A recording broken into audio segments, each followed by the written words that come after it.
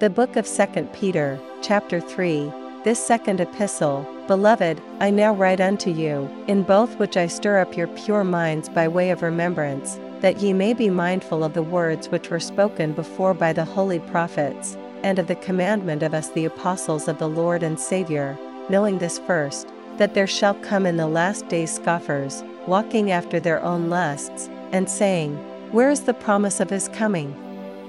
For since the fathers fell asleep, all things continue as they were from the beginning of the creation. For this they willingly are ignorant of, that by the word of God the heavens were of old, and the earth standing out of the water and in the water, whereby the world that then was, being overflowed with water, perished, but the heavens and the earth, which are now, by the same word are kept in store, reserved unto fire against the day of judgment and perdition of ungodly men. But, beloved, be not ignorant of this one thing, that one day is with the Lord as 1,000 years, and 1,000 years as one day. The Lord is not slack concerning his promise, as some men count slackness, but is longsuffering to us ward, not willing that any should perish, but that all should come to repentance.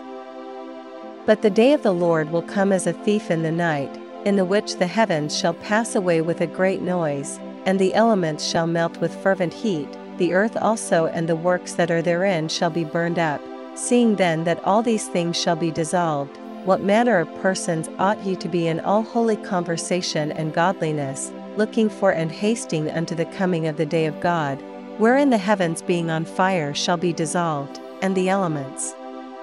shall melt with fervent heat? Nevertheless we, according to his promise, look for new heavens and a new earth, wherein dwelleth righteousness. Wherefore, beloved, seeing that ye look for such things,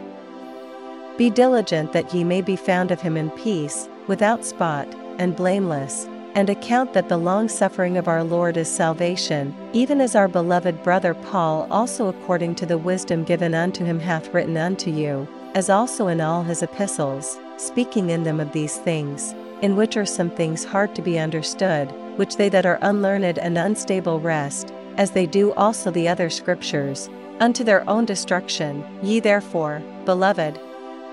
seeing ye know these things before, beware lest ye also, being led away with the error of the wicked, fall from your own steadfastness, but grow in grace, and in the knowledge of our Lord and Saviour Jesus Christ. To him be glory both now and forever. Amen.